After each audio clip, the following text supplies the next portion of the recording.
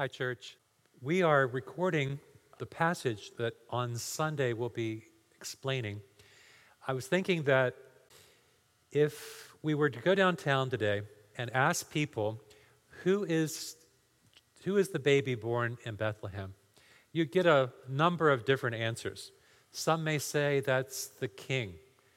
Some may say that's the Savior and Lord. Some might say he's a great teacher. Others might say he's a religious leader. Some might say he's a misunderstood rabbi. Some would say he's totally irrelevant to me. We've chosen the book of Hebrews, chapter 1, to explain who the true identity of the baby is. You'll find there's 7 different names given to this baby.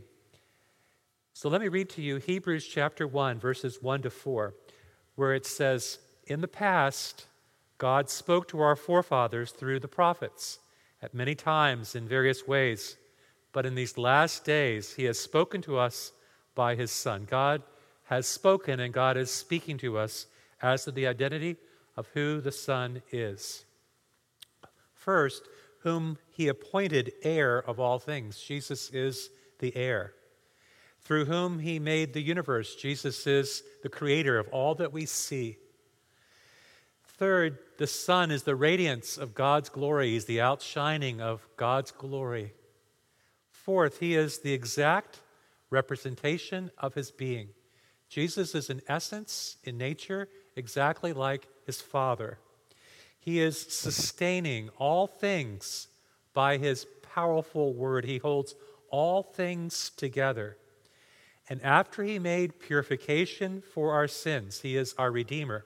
Finally, he sat down at the right hand of majesty in heaven.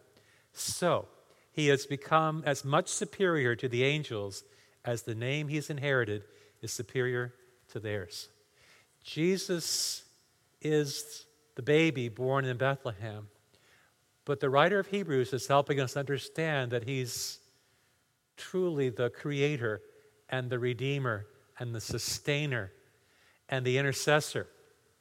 And so come back on Sunday morning as we begin to break out who this baby in a manger is. And perhaps there may be somebody you need to bring or tell about our broadcast, telling them who the true identity of the baby is. Look forward to seeing you Sunday.